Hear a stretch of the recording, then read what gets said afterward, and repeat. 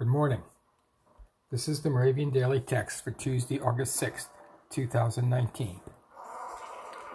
Our text today is Isaiah 50, verse 8.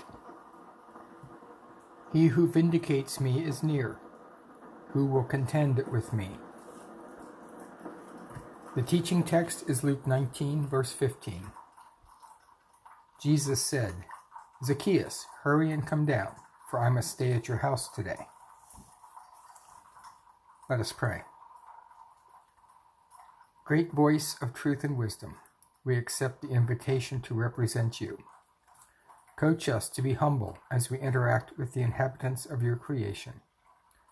Place before us fields of opportunity to grow. In Jesus' name we pray. Amen.